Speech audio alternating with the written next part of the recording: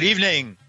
The National Rifle Association loses an important battle as New York State presses a lawsuit bent on shutting down the gun rights group. Israel says it has plans for a long bombing campaign in response to Hamas rocket attacks and oxygen for COVID inequity rules. With these and other stories, I'm Paul DiRienzo with the WBAI News for Tuesday, May 11th, 2021. The National Rifle Association's bankruptcy filing was rejected by a Texas judge, leaving the organization vulnerable to New York Attorney General Letitia James, who's threatening to dissolve the powerful gun group.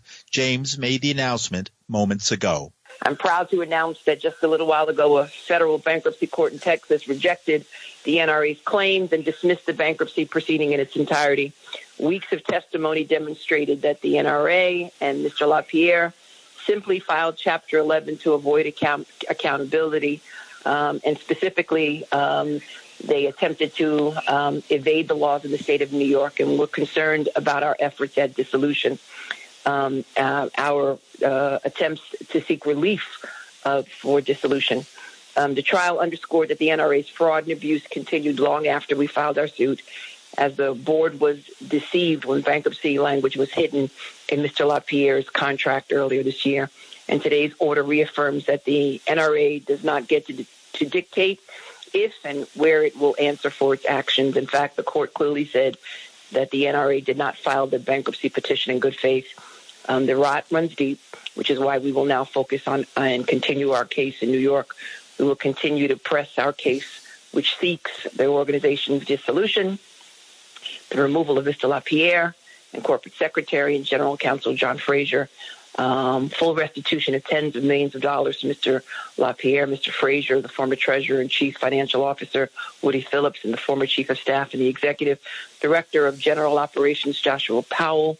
We're seeking penalties, and we're seeking a bar against the four named individuals so that they are never able to serve on a board of a charity in New York State. And to be clear, today's court sends a loud and clear message, just like our lawsuit did last summer, that no one is above the law, not even one of the most powerful lobbying organizations in the country. It's also important that at the end of the trial, Judge Hale basically asked a question, and he asked the parties to focus on this particular question in their response and in their closing comments and their closing arguments.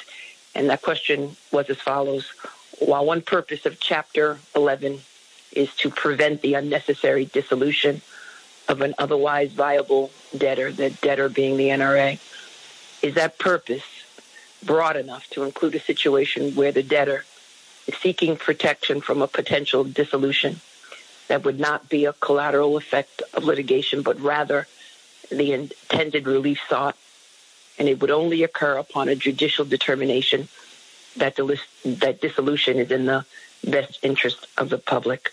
And clearly the answer to all of that is that the bankruptcy code is not broad enough to evade regulatory oversight, regulatory authority by the state of New York. And as a result of that, our case going forward, seeking the intended relief, including but not limited to dissolution, will continue. With this bankruptcy petition behind us for now, is there a potential for fraud charges for LaPierre? So at this point in time, what we are doing is analyzing the decision of Judge Hale.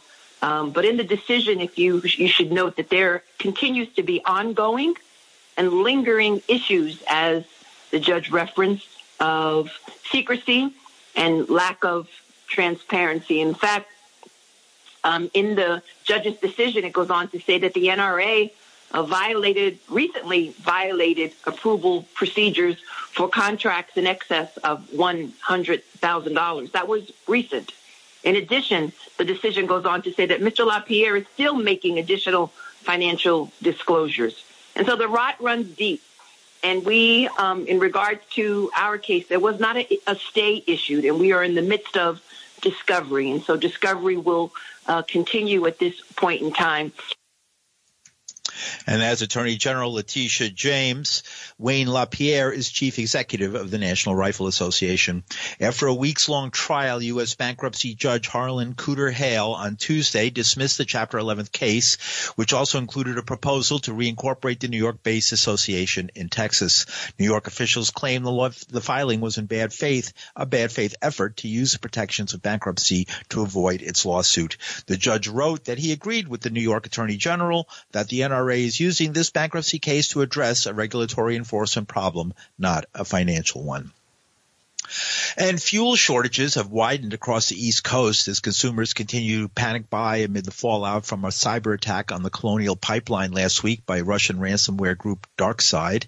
The 5,500-mile pipeline system transports more than 100 million gallons of gasoline, diesel, jet fuel, and heating oil per day, or roughly 45% of fuel consumed on the eastern seaboard between the Gulf Coast and New York metro area.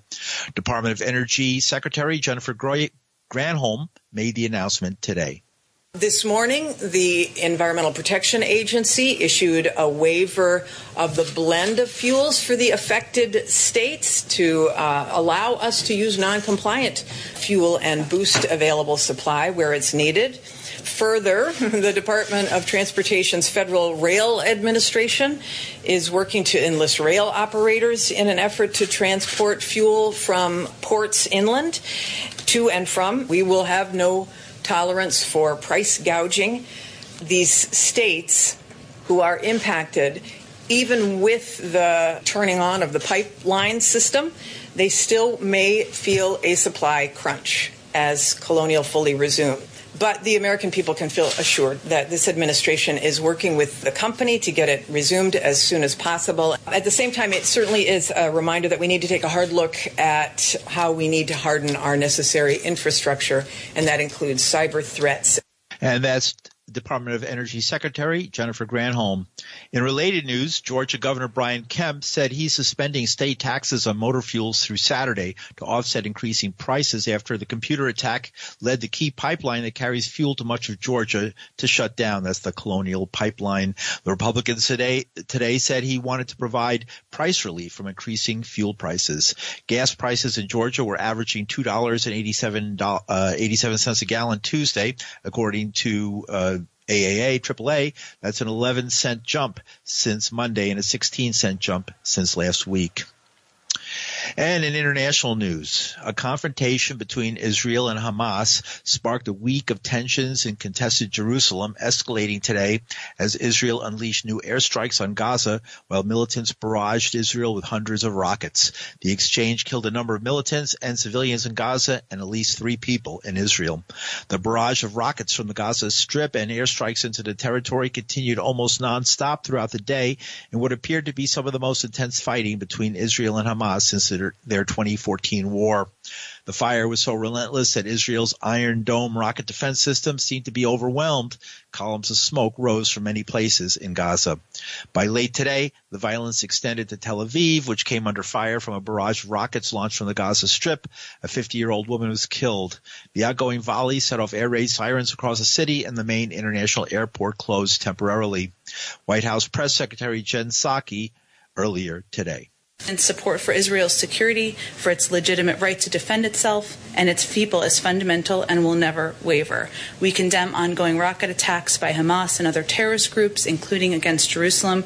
We also stand against extremism that has inflicted violence on both communities. Jerusalem, a city of such importance to people of faith around the world, must be a place of coexistence. And U.S. officials in recent weeks have spoken candidly with Israeli officials about how evictions of Palestinian families who have lived for years, sometimes decades, in their homes, and of demolitions of these homes work against our common interests in achieving a solution to the conflict.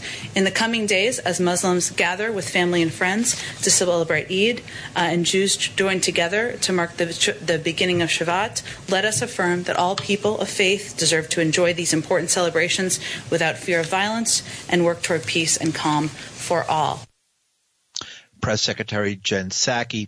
The Institute for Policy Studies fellow Phyllis Bennis says Hamas may have broken the law in launching rockets into Israel, but Israel and the United States are really to blame.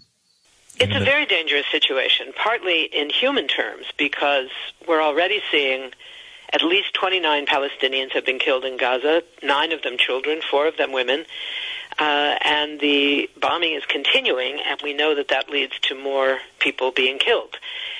We also know that despite the High Court delaying for a month the decision on the eviction that's planned for families in Sheikh Jarrah, a community, a neighborhood in occupied East Jerusalem, the moves towards house demolitions and evictions in Jerusalem are continuing. So on a human scale, this is very, very dangerous. The other thing that's dangerous about it, Paul, is that there's a tendency, whenever there's an escalation of violence like this, for the attention, the global attention, to escalate right with it, but to focus on demanding that, quote, both sides need to escalate, both sides need to return to calm.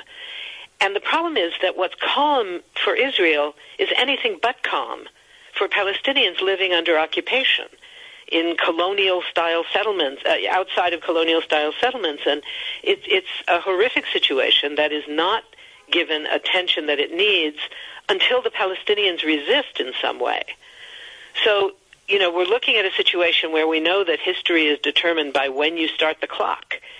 And too often the media in this country and officials in this country and too many others start the clock, for example, in this case, when there were rockets fired from Gaza.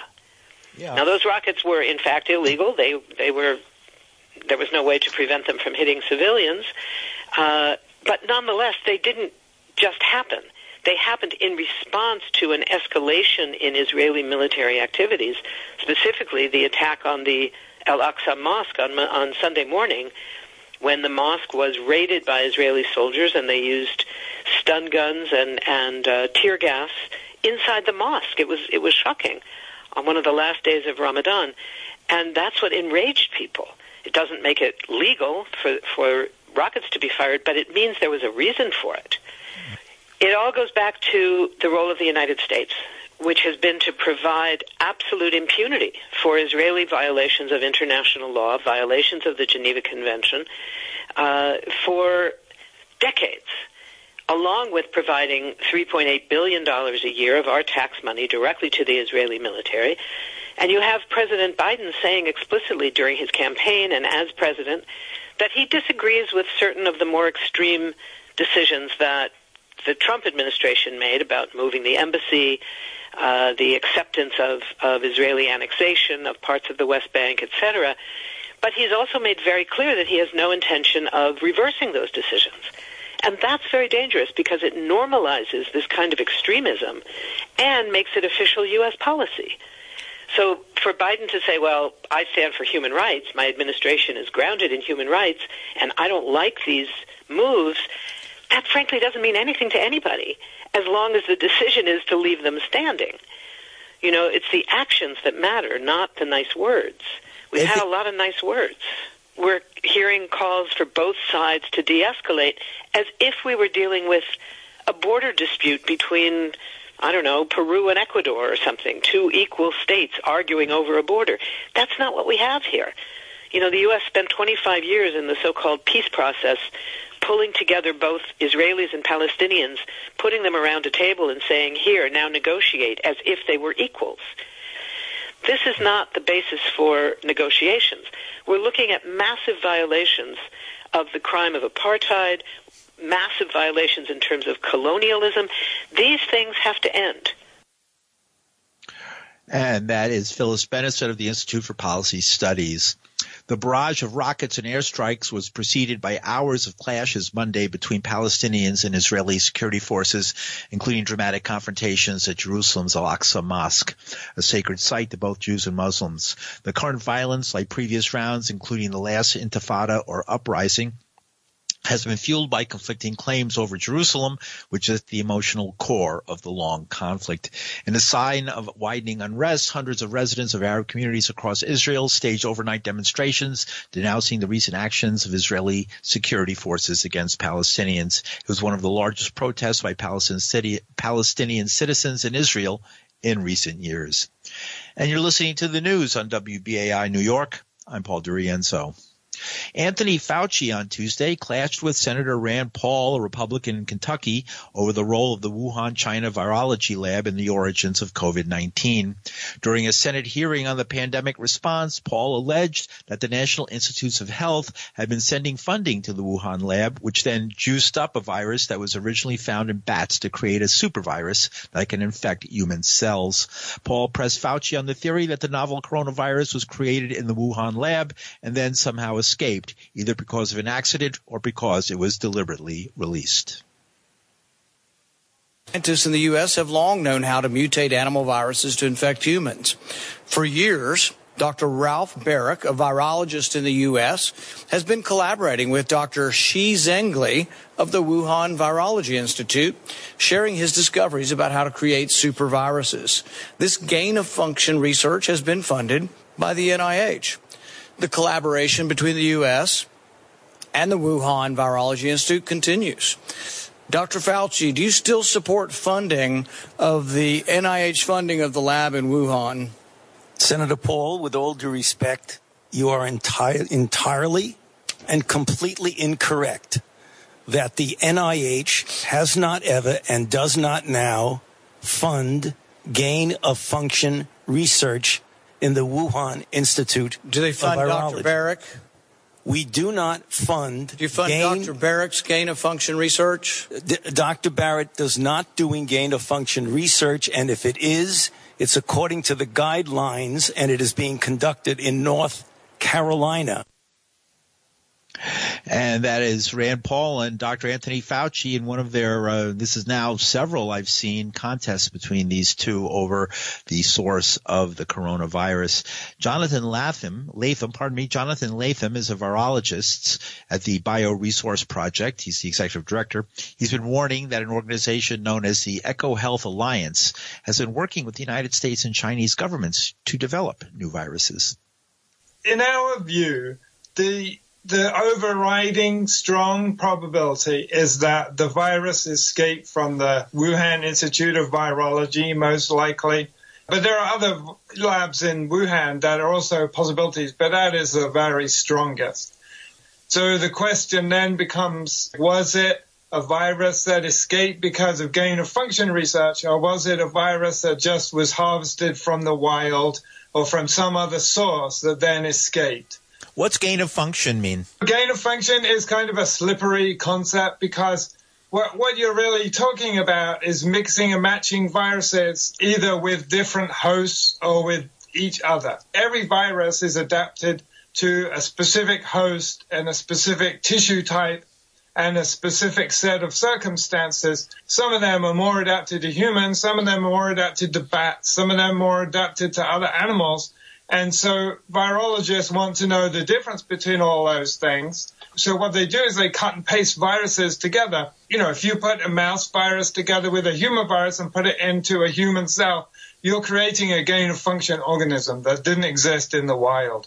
Is this used in warfare and things like that? All of this research has all these kind of scary overlaps with the possibility of biowarfare. The possibility is, first of all, that you make offensive weapons by cutting and pasting viruses. But the other possibility is that you make a virus that you can defend against, but other people can't, for example. So that means maybe you hold a vaccine that the other side doesn't. And so if you make a virus that they have no defense against, that can amount to a biowarfare project. You have all this kind of overlapping funding of this research from the military. Both in China and the U.S., the military is funding a large proportion of this kind of research. And so this creates room for accusations, but also it's just simply a source of concern. The EcoHealth Alliance, what are they? What's their role in all of this? They are an organization that's based on the idea of One Health, which is that essentially humans are damaging the natural environment and causing pathogens to emerge. But what has happened to that organization is it basically turned that idea on its head and has started going looking for pathogens. And that means in other countries, and it has taken money from the military, for example. Almost half its money has come from the military in the last 10 years. And they have been funding the Wuhan Institute of Virology And part of the funding has gone to gain-of-function research. So they basically outsourced this kind of research to places like China. Where is this ending up? What do you think is going to happen? That's anyone's guess. It depends on how strong the evidence is that comes out of China, especially about whether this was a lab-escaped virus. I mean, right now we think, as a virologist, I think that evidence is really, really strong. The city coincidence, but you have it happens in Wuhan, which is an unlikely place for a bat coronavirus to emerge. And then you've got all these other kind of elements of the virus that are super coincidental with the interests of that particular institute. So if that all comes out and becomes better understood, and there seem to be elements of the media that are keen to discuss that, then this could go all kinds of places. Jonathan Latham is a virologist and founder of the Bioresources Project. As people in many places where the organization Doctors Without Borders operates are struggling to access oxygen for COVID-19 and other medical needs, the group is calling for more to be done to ensure people everywhere can get that oxygen when they need it. In addition to the current COVID-19 catastrophe in India, the city of Aden, Yemen, is another prime example of the global oxygen shortage. The Doctors Without Borders supported hospital there was more than 100% occupied in recent days and has been going through 600 oxygen cylinders per day, while still having to turn away people who are sick. There have also been shortages of the precious gas in Brazil, South Africa, and the Democratic Republic of Congo.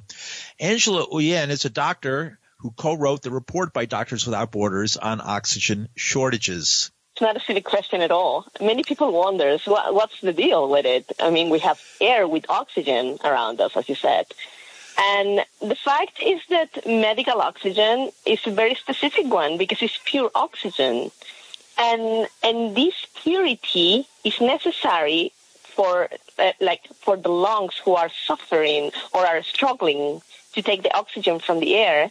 So we try to put this pure oxygen in the lungs because these lungs, in the case of COVID or other diseases, are not functioning well. So the surface has been reduced.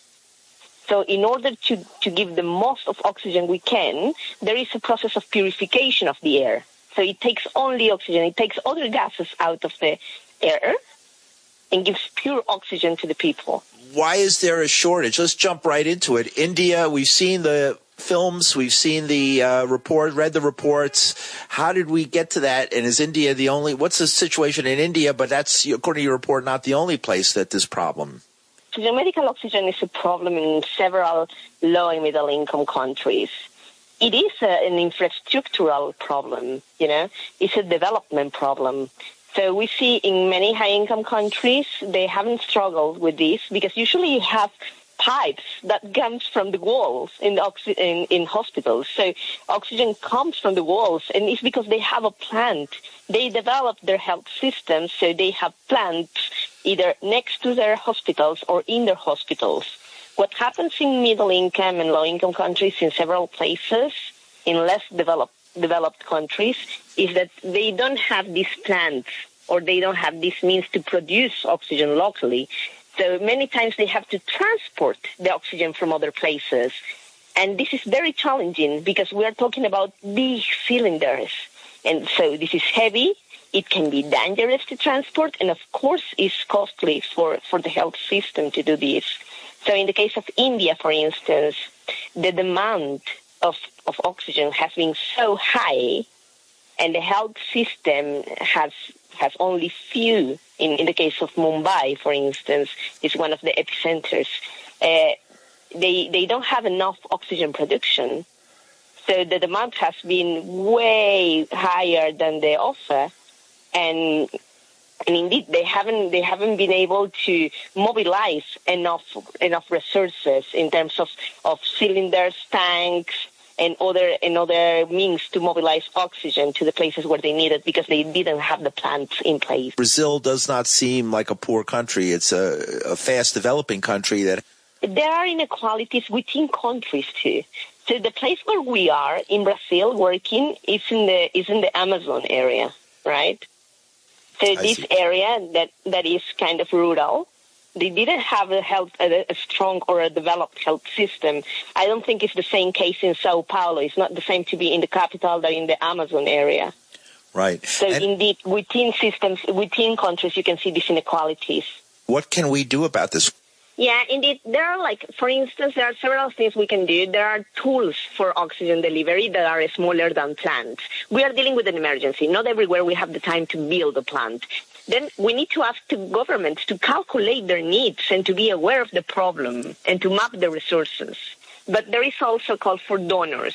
And as we know, there is an oxygen task force that is part of the accelerator.